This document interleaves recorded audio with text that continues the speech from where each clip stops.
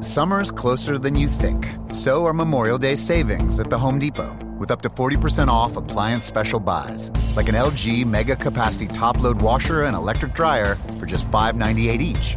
That'll save loads. But hurry, just like summer, they'll be gone before you know it. Today is the day for doing, with Memorial Day savings now at the Home Depot. More saving, more doing. U.S. only while supplies last. Gas dryer extra. See store for details. Valid through June 5th. Hi, it's Jamie, Progressive's Employee of the Month, 2 months in a row. Leave a message at the... Hi, Jamie. It's me, Jamie. I just had a new idea for our song about the Name Your Price tool. So when it's like, tell us what you want to pay, hey, hey, hey, and the trombone goes, blah, blah, blah, and you say, we'll help you find coverage options to fit your budget. Then we just all do finger snaps while a choir goes, statements coming at ya, statements coming at ya. Yes? No? Maybe? Anyway, see your practice tonight. I got new lyrics for the rap break. Progressive Casualty Insurance Company and Affiliates. Price and coverage match limited by state law. Fellas, I'm ready to get up and do my thing. I want to get into it, man, you know. Like, you know I'm the man, don't you? Can I count it off? 1, 2, 3, 4. You're listening to the Church Politics Podcast with Michael Ware and Justin Giboney, where you can get in-depth political analysis from a Christian worldview. Transcend partisanship and political ideology with us as we seek true discipleship in the public square. This is the Church Politics Podcast with Michael Ware and Justin Giboney, brought to you by the AND campaign and the Crux and the Call. Justin, how are you this week? I'm good, man. I'm ready to do what we do every week, which is talk about the intersection between faith and politics. And as you know, the state of American politics never fails to give us plenty of material. So we once again have a lot to talk about. It sure didn't fail us this week in terms of giving us a lot to talk about. In addition to running down some of the current events and discussions from the last week, we also have an interesting discussion and interview this week. Don't you think, Justin? Yeah, it's going to be good. We'll be talking to Jack Alexander, who is the author of The God Impulse, The Power of Mercy in an Unmerciful World. We'll be talking a little bit about racial reconciliation, social justice, and all that stuff. So it should be interesting. You're in for a treat. Yeah, absolutely. Well, let's dive into it. And of course, you know, I think an appropriate place to start this week is with the ongoing conversation about Representative Ilhan Omar from Minnesota. Omar, as folks will remember, made a lot of waves in an inspiring way when she first entered Congress. She came to this country as a refugee. Folks might remember the photo she tweeted out of her and her father arriving at the airport for the first time in America. And Omar is considered, you know, part of the group with AOC and Rashida Tlaib and Ayanna Pressley. So really one of these aggressive, inspiring, for a lot of folks, freshman members of Congress. She's gotten in some trouble over her remarks regarding Israel and pro-Israel advocacy groups. She suggested over a tweet several weeks ago that pro-Israel support was, quote, all about the Benjamins. She has indicated that those who support Israel have dual loyalties and really pulled on some tender threads to the extent that some people accused her remarks of being anti-Semitic. People have pushed back on that criticism by saying that she's simply sort of raising an important foreign policy debate, and that there's a difference between criticizing the Jewish people or even Israel for being Jewish and criticizing Israeli foreign policy and America's relationship with Israel. We saw in the House a consideration originally of a resolution to condemn anti-Semitism in response to all this.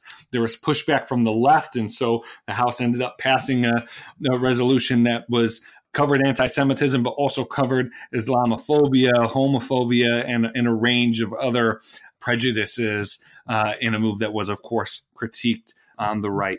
Justin, what do you think of this controversy? Do you think Representative Omar crossed the line? Do you think her comments were anti-Semitic?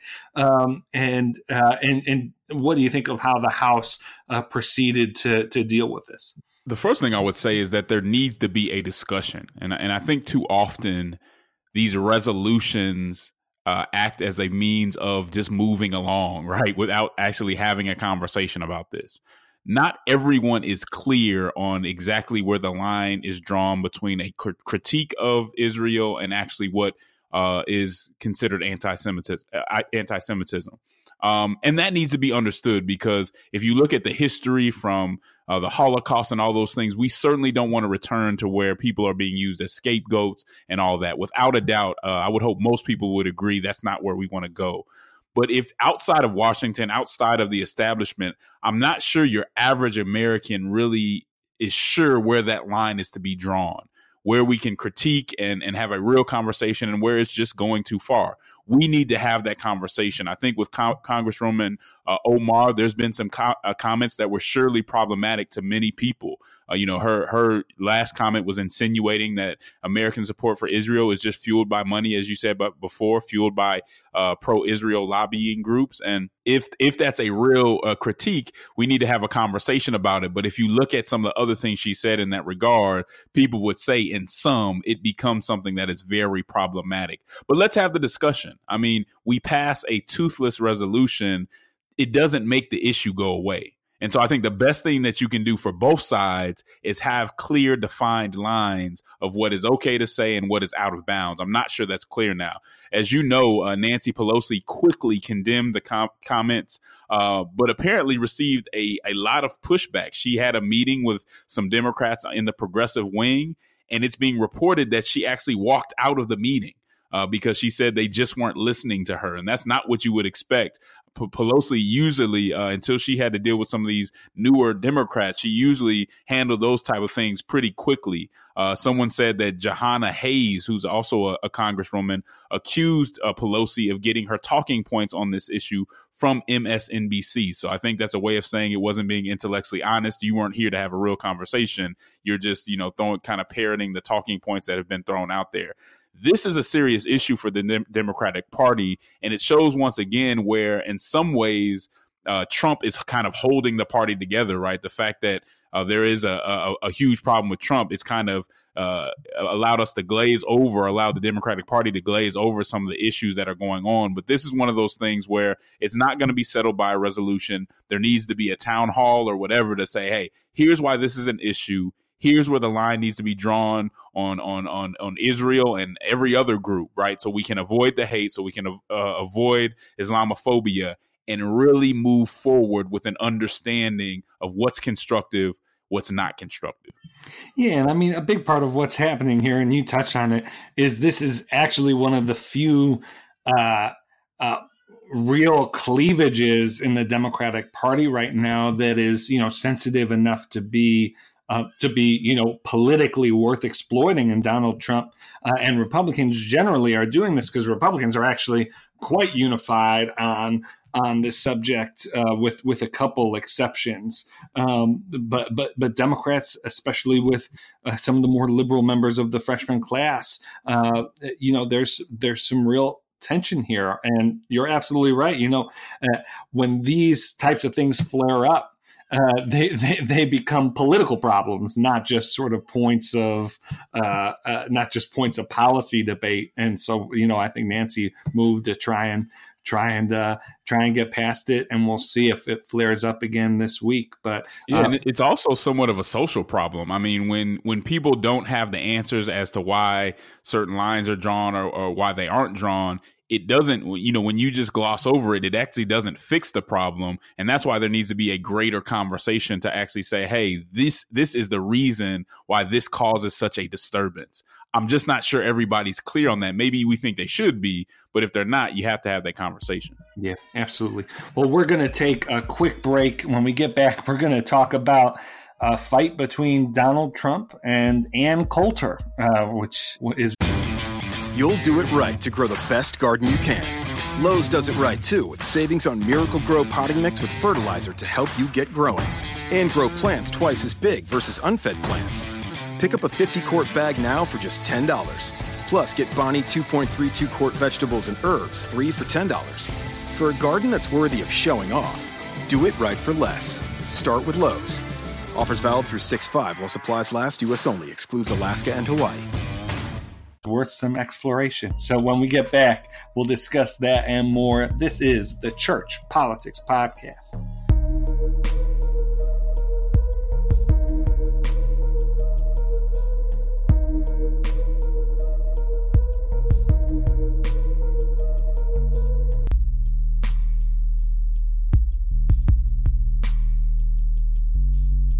All right, we're back. This is the Church Politics Podcast. And Justin, as we mentioned before the break, this interesting feud on the right is brewing between Ann Coulter and Donald Trump. It seems to be based in Coulter's disappointment with Trump's ability to move forward with the wall and what she thinks is maybe a lack of commitment there. Criticized his State of the Union. Coulter said that if I promise you, she said, I promise you the country would be run much better if I had a veto over what Donald Trump is doing. It's crazy that I expect a president to keep the promise he made every day for 18 months.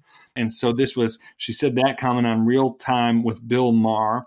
Donald Trump, of course, couldn't possibly let a statement from a outdated shock jock go unanswered reality TV show star that he was and still is, it seems. And so he tweeted out, wacky nut job Ann Coulter, who still hasn't figured out that despite all odds and an entire Democrat party of far left radicals against me, not to mention certain Republicans who are sadly unwilling to fight, I am winning on the border. Major sections of wall are being built and renovated, with much more to follow shortly. And then he continued to talk about the number of illegal immigrants that have been apprehended and the fact that he's going to continue to stop the invasion as the wall gets built. You know, there's a lot to sort of consider here. I mean, the first thing that comes to mind, Justin, is after reading those tweets, I've become a strong opponent of the expansion to 280 characters. I mean, that, one thing. I think on a policy level, it does show just how far to the right the immigration debate has gone. If Donald Trump isn't far right enough on immigration, then says something. And then, of course, it also says something about the fact that we have a president who is tweeting at someone like Ann Coulter and having public arguments with her on social media. Justin, what do you take away from this? Do you think that this is indicative of something that's real happening on the right, or do you think this is a sort of celebrity, entertainment banter? Well, as you know, this was one of his main campaign promises, right? This wall was going to get done one way or another. At one point, Mexico was going to pay for it, and all this tough talk about the wall. So for Ann Coulter to bring it up, I think it's less about her, which she's someone that's for me hard to take seriously. But it could become an issue for Trump if he does not get it done.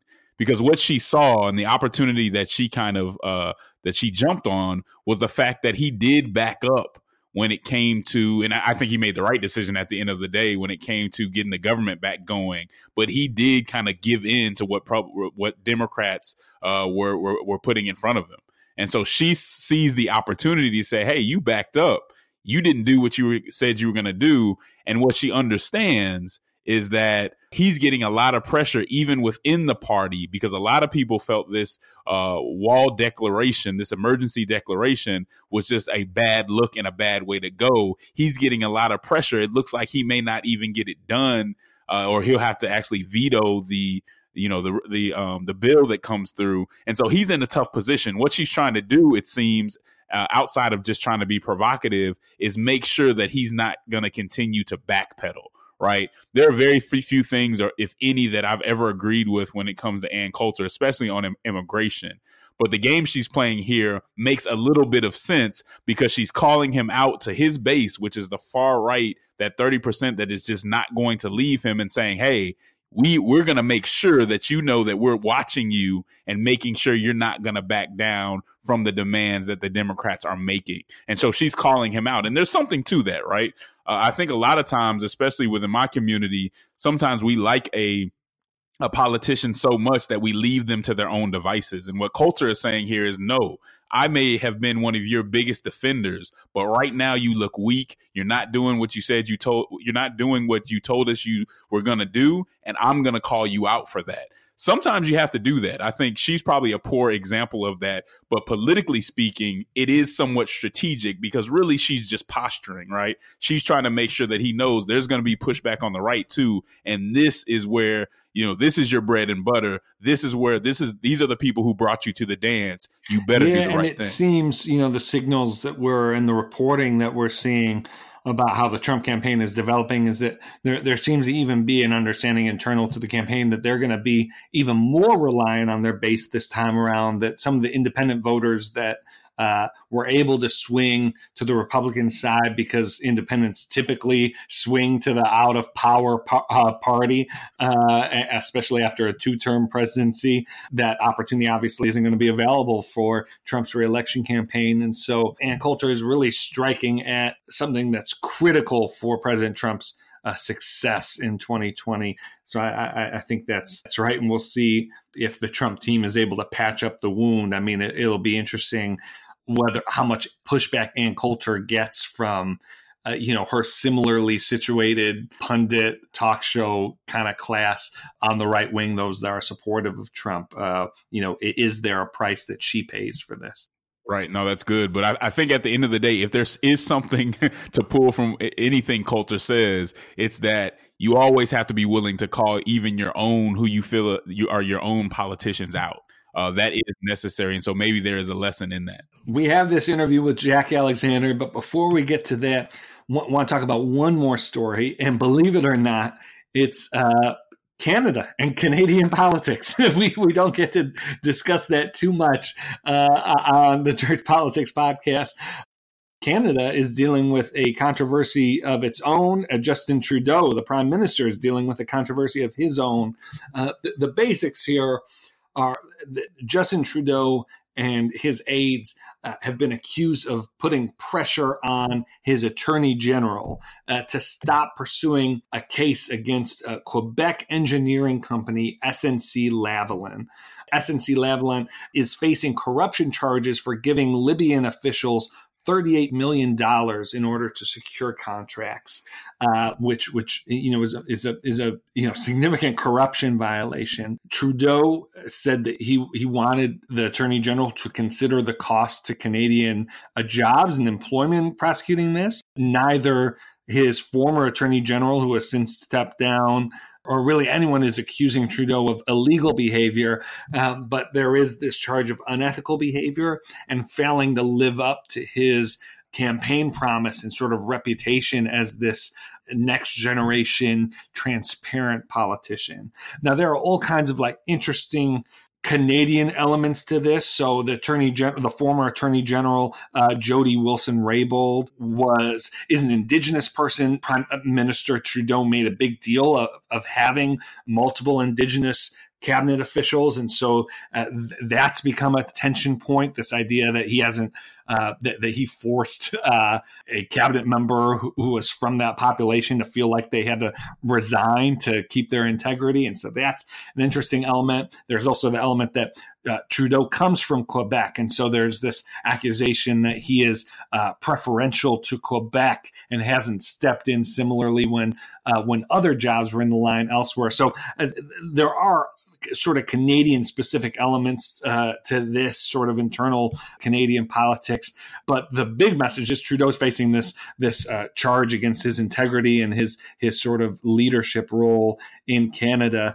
I find this story to be fascinating from an American perspective. One thing that you'll see in both the American coverage and the Canadian coverage is the sense that I can't believe this is a controversy given everything that's happening in America. I mean, all of the stories sort of quote from people indicating there's no sex involved, there's no money laundering involved on Trudeau's part, and yet this is, what a quaint controversy this is. Do you think that this is a big deal, or do you think that this is kind of quaint? Somewhere in between. I don't think it's the biggest deal given, relative to what we're going through in America right now. But when you do show that type of partiality to big companies, especially with the standard that Trudeau set for himself, it does become problematic. And we don't ever want to look at ethics violations as if they don't matter, because they just get bigger and bigger. And so, as you pointed out, the fact that this attorney general had to resign, I want to say that she was demoted before she resigned, right? Yeah, that's because right. She didn't necessarily go along with this. She refused the request to show this company partiality. It is problematic. We also have to recall, I mean, Justin Trudeau was the darling of the kind of Western elite secular progressive world. I believe it was Vanity Fair who called him the shining beacon of liberalism in North America. And so he kind of rode in on this white horse with the white hat on. And so when you start to get dirty, you get real dirty very quickly when you kind of take that posture. Nothing wrong with setting high standards. I think that is great. But I don't think people should just look past this issue. Now, should it cost them, the next election or something like that? Well, that's for the Canadian people to decide. But you don't want to start overlooking it just because there is a Trump in the world. And so because Trump exists, none of this stuff matters. That's not where we want to go with it. But this is serious stuff. I mean, a lot of what went wrong in America in 2008 and everything else was showing partiality or doing things for large companies that you wouldn't necessarily take in consideration how it was affecting everyone else. And so these issues can grow very big over time. And so, no, they shouldn't be overlooked. Yes, people have to be held to their own standards, but you have to be realistic about, everything else. It's not the only thing that he's doing, right? And so what has he done in other categories, and how well is he doing otherwise? That has to be looked at too, but I would not dismiss it. It's something that should be taken seriously. Yeah. What I find interesting is this idea that because sort of Trump is in the world, right? This is Canadian politics. We're not even dealing with, a congressional scandal here or a future administration here. Other countries are saying, can we really pay attention to this when America is dealing with President Trump? And that's a scary place for the world to be. It's one that we need to guard against here in the States, which is this idea that now a new standard has been set, and anything that doesn't meet sort of this low is now palatable. So in that sense, Canadians' demand for transparency from their government, maybe it's a little quaint, but maybe it's a good kind of quaint. It's a level of citizen accountability that hopefully we don't lose here. But I think you have to ask too, if a company is willing to pay $35 million in bribes in Libya, what are they willing to do in Canada? What have they been allowed to do in Canada? Yeah, right. I mean, because if I'm the CEO or whoever's making these decisions, a procurement officer, and we're willing to do that, that's about principles. That's about our larger principles and what we do and how we conduct ourselves outside of that. So I think larger questions arise. And for Trudeau to put himself out there for a company that's a big deal, because the people of Libya could suffer or whatever. That means they did not go through the proper procurement process. And that has an effect on the people. It's cheating the people because you didn't really go through the process that you were supposed to go through because you're taking bribes.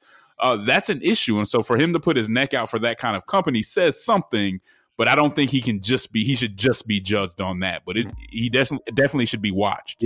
Yeah, really interesting. Well, when we get back, we're going to introduce y'all to Jack Alexander. We'll tell you more about him after the break, but I really think you'll enjoy this interview.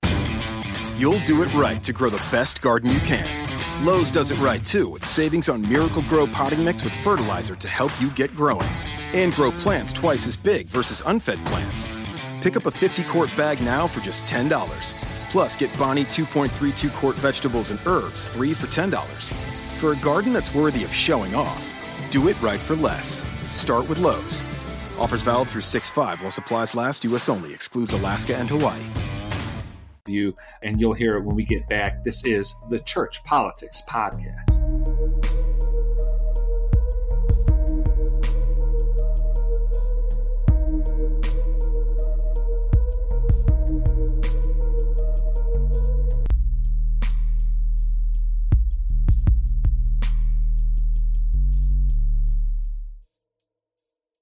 All right, Ann Camp, early in the episode, we told you that we would be speaking to a special guest and doing somewhat of an interview. And so we are here with Jack Alexander. He is the author of The God Impulse, which is the power of mercy in an unmerciful world. Jack is the chairman of the Reimagine Group, which is a content company that serves the faith-based market, and also a software company called On Q. And he is here with us today. How's it going, Jack? Great, Justin. Great to be with you. Good, good, good. So we want to learn all about this book, The God Impulse. Talk to us a little bit about what inspired you to write this book and what's behind it. Well, looking at our society today, you see probably unparalleled levels of incivility and divisiveness. And we basically build the case in the book that the church has under-taught and underrepresented mercy. And that's a big part of our problem. Mercy. Talk to me a little bit about mercy, because as I was going through your book, you mentioned that mercy comes from the Latin word meaning price paid or wage. How should that be applied, and how do you talk about mercy in your book in a practical sense? Yeah, well, Jesus gave us the story of the Good Samaritan, which was pretty operative. He said, go and do likewise in terms of how we should treat our neighbors. And the expert in the law that Jesus was talking to referred to the four things the Samaritan did as mercy, that he showed mercy. And the four things are to see someone's need, to go to them, to do what's necessary, and to endure in the relationship. So it's really very practical. In the book, I call it the pattern of love. And anybody who's married, their spouse sometimes can say, sometimes I feel like you don't see me right now. And so a good number of our stories in the book are about racial reconciliation, and that's been a big focus because the church has been very delinquent in this area of reconciliation. You know, when you start talking about mercy, especially in this day and age, people start to think just about how inefficient mercy can be, and how mercy can't. It's difficult to instrumentalize it. Justin and I obviously think about this a great deal in the political context, but I think it's relevant in people's personal lives. You know, mercy can be costly. But mercy means you're letting go of some kind of advantage or tool that you might have had in another if you did not employ mercy. How do you think about sort of the costly nature of mercy, and how would you encourage our listeners to take that chance? Well, that's a great question, Michael. And for years, I thought mercy was deeds. It's costly. It's messy. It's something you just should do. Jesus comes along and says mercy is an investment. He says, blessed are the merciful, for they shall receive mercy.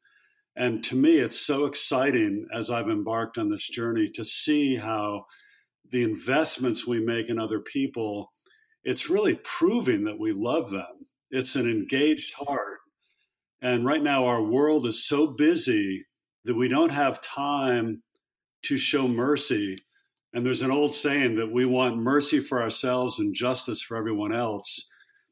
And you'll notice in the Samaritan story that he saw his enemy and had compassion on him. And in the third step, he did things of justice. And I think a huge gap we see in our world today is people want to jump right to justice without engaging our hearts and going through the hard work of mercy. And again, it's a mercy that God will promise to repay us for. So talk to us a little bit about, you know, in some circles, especially white evangelical circles, social justice is a bad word. Can you give us some insight into why that is, and what might be missing from that analysis? I think social justice has been so politicized, and I think the racial conversation has been politicized too. And Barna had a statistic. I did the study along with Barna that said 90% of evangelical Christians don't have a close friend that looks differently or believes differently than they do. So I'm very, very concerned that the evangelical church has put themselves in a bubble. And so they see things like social justice as threats rather than an invitation to really love our neighbor as we love ourselves. Is this something that can only be worked out on the personal community level, and even more narrow on the individual level? Do you think that there's a way to sort of scale up mercy, or do you think the higher up you get, the more abstract and difficult it becomes? Well, again, mercy is an engaged heart, and whether it's the president, whether it's a congressman, both of which have all-time low approval ratings. I think it's something like 16% for Congress, and I think the president's around 40%. People look for leaders who have an engaged heart. You can be with somebody for a couple minutes and can see whether they're looking you in the eye and whether they really care. And I think it's a remarkable trait for a leader to take time with people, to see them and listen to them. I think that leaders often, and Christianity is a proclamation religion, so often we see our Christian leaders speaking rather than listening. And I think the heads of our churches and the heads of corporations, the years of white men over 50, picking up Bibles and saying, "Thus saith the Lord," I think are over. And I think the same thing's happening in our corporations. And the software company that you mentioned, it's a software around listening to employees. And we actually trademarked the term return on listening. So I think that this can happen in the political sphere as well as in the corporate sphere. Talk to me a little bit about, the ancient Hebrews followed a concept called Hesed, and you mentioned Hesed in your book. Can you talk to us a little bit about that concept in general, and then the application to modern what's going on within racial reconciliation and the things we've been talking about today? Yeah, God's Hesed love is this enduring love, a love it's a covenant love, a love that won't stop. It's the promise that God gave to his people. And it's that enduring love that I love it when the Samaritan said to the innkeeper, he says, "When I return." So he did just things for his enemy, but he showed a desire to come back, a desire to reconnect. And so when Jesus said, "Go and do likewise," I mean, that's what we need to see in these cross-racial relationships, is this sense of commitment. Like right now, I think the average white family has a net worth of $90,000. The average black family has a net worth of $1,000 or something like that. And what the goal of the Reimagine group is that this breaks the heart of the white church. The more we learn the story of what's happened the last 400 years, that the heart's broken. And literally, if you have $1,000 net worth, your car can't break down, you can't miss a paycheck. And I just feel like this bubble mentality of the evangelical church, if something doesn't happen to change it, God will bring some sort of tribulation to scatter it. Jack, what kind of pushback have you received kind of from your peers in this regard as you go about talking about this? We know that the cost of discipleship means that we are going to get pushback, that not everybody's going to agree with what we believe. What has been the pushback you received, and also the more promising aspects of it? Well, first I'll address the response from African Americans. I think that initially there's this like, "What? Who are you?" And yet, if they see a sincerity and a desire really to lean in and to work and to take steps that actually cost, I've just been so impressed, because I think our African American brothers and sisters understand mercy at a level that whites simply do not understand. And that's so the focus has been maybe more on that. In terms of my white brothers and sisters, there's definitely, like Barna found out that 50% of Christians in America think that there's no residual impact from slavery. And so there definitely is that percentage, but there's only 25% that are hardcore. We don't want to lament, repent, give reparations. 25% of Christians are saying, we want to lament, we want to repent, we want to do reparations. And 50% of people are saying, we just don't know what to do. So, guys, I think it's an amazing opportunity for the church to lead, to tell the story, because in my book, I say that mercy begins with knowing someone else's story.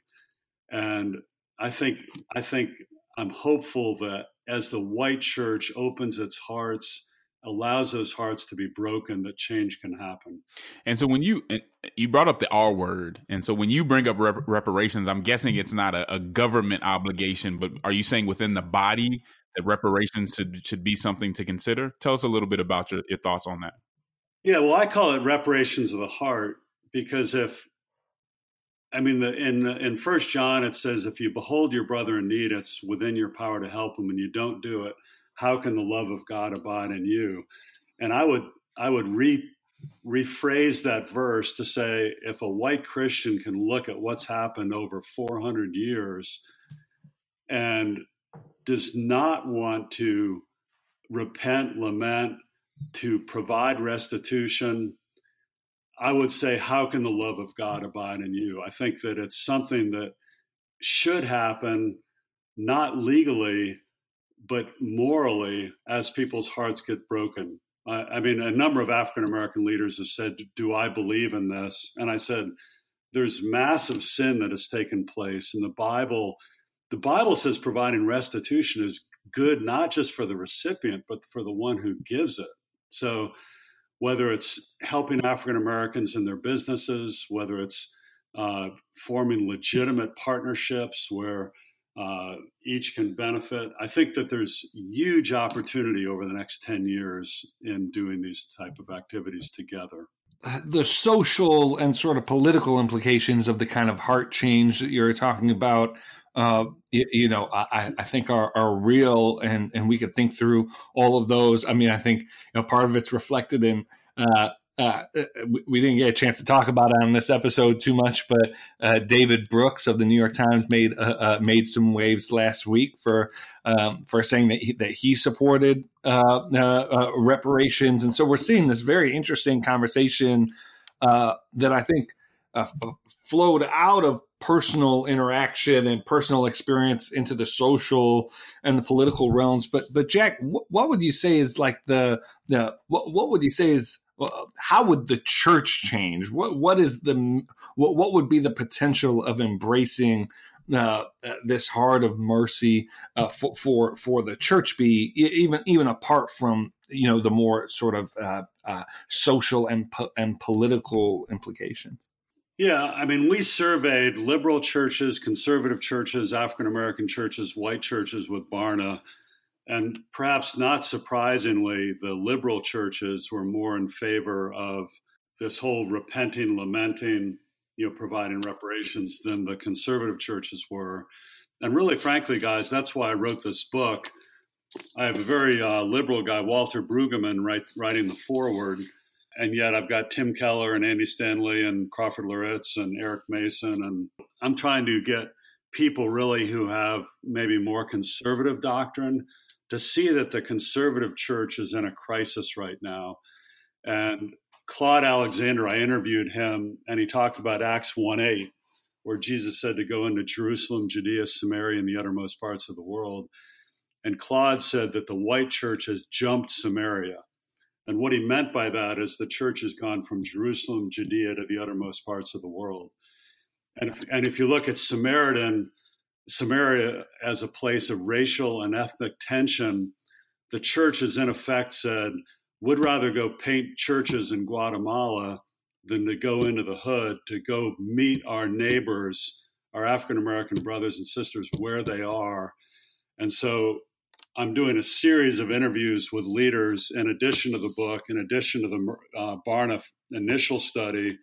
Barna and I are coming out with a second study in April that dimensionalizes mercy, and one of the sections is on race.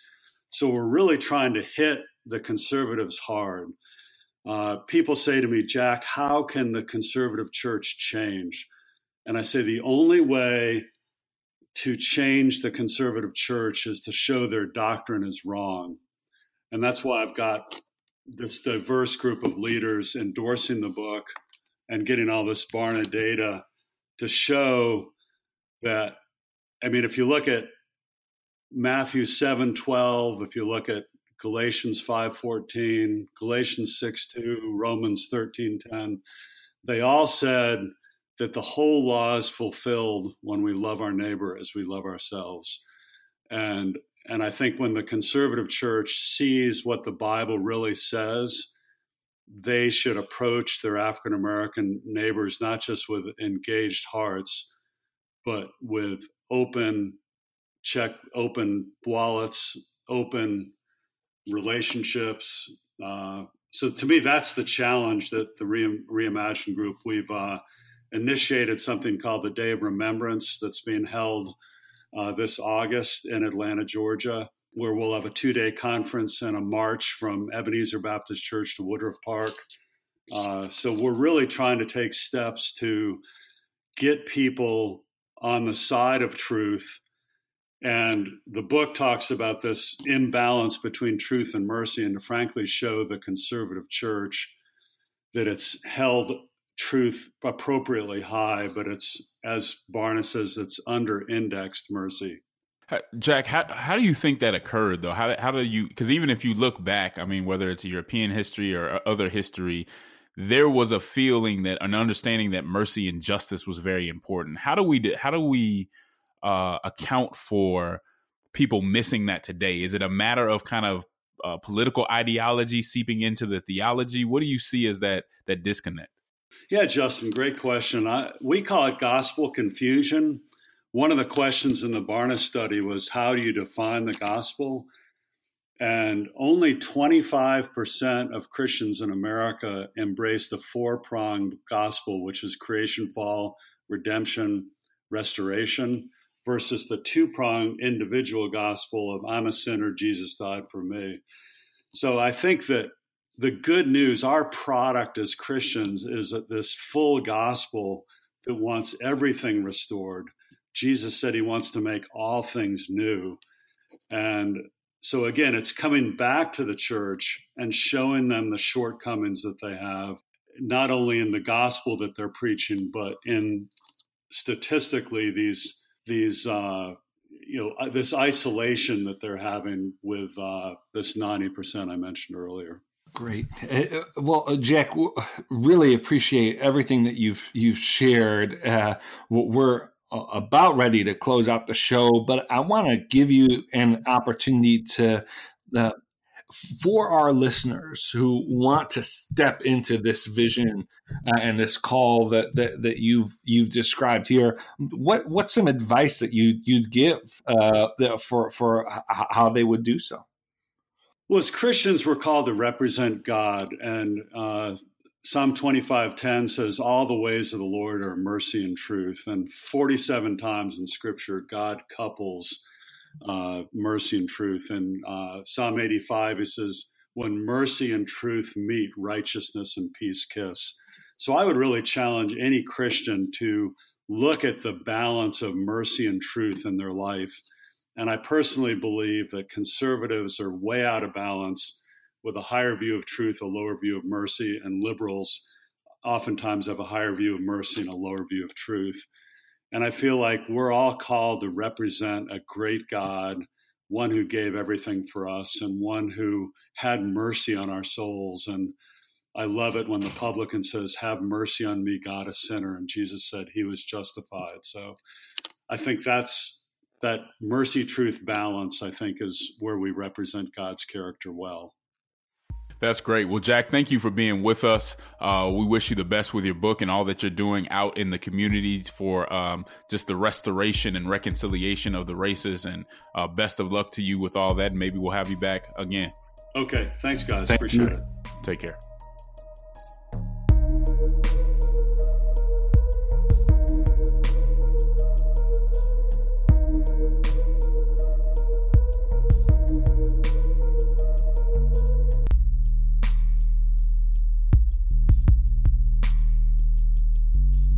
Well, Justin, I really appreciated that conversation with Jack. He has such a good heart, and brought some, I think, important reminders to me and to to our listeners. What was your kind of takeaway now that you've had some opportunity to think about the interview?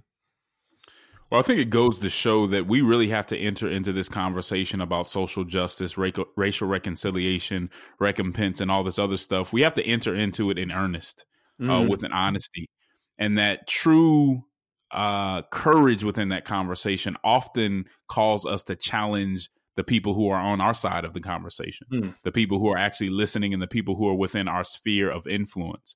And so I hope Jack will continue to do that, and others will follow. And so I would advise people read The God Impulse. It's a good book, and continue to move towards that reconciliation, kind of going towards social justice and all those things that as Christians we are called to do. Absolutely. Well, I think that just about wraps us up for this week. It's already, I think it's going to be a significant week in politics. The Trump administration has put out a budget proposal. We also have reports from Axios that the Trump administration is preparing a series of executive orders to try and appeal to independents and see what kind of traction they can get. And it's only the beginning of the week, so we'll be back next week to cover everything that's happened, including whatever developments are in the 2020 race. Justin, do you have any closing thoughts before we wrap it up? Yeah, I just end by saying this. Thanks again for everybody who's listening to us every week. We really appreciate it. You can listen on iTunes, and so that's one way to do it. If you are listening on iTunes, please just rate us. Put some comments so people know how you feel about this podcast. That's always very helpful to us. And then you can always also go over to 4th District. And we appreciate 4th District for hosting this, and you can listen to it there as well. Absolutely. All right, folks. Have a blessed week. We'll see you on the other side. This is the Church Politics Podcast. This is the groove. Tell me, can you handle it? I'm schooled in the ways of runaway slaves. I'm brave, I'm unchained, I'm Frederick Douglass with a fade. E-cigs don't burn tobacco leaves, and they come in lots of flavors. That's what tobacco companies tell you. Here are 3 things tobacco companies don't say. 1. Many teens don't know their flavored e-cigs have nicotine. 2. Nicotine is a poison that can rewire the teen brain. 3. 80% of kids who tried vaping did it because of the flavors. So even when it tastes like candy, nicotine is brain poison. Go to flavorshookkids.org for more. Napa know-how. At Napa Auto Parts, you can get $25 or more off brand new DeWalt power tools by trading in your old ones. You know, those worthless tools you never use anymore? Yeah, those dusty things can actually save you at least $25 on new DeWalt power tools. Not so worthless after all. Quality parts, helpful people. That's Napa know-how. Napa know-how. At participating Napa Auto Parts stores while supplies last. Offer ends 6/30/19.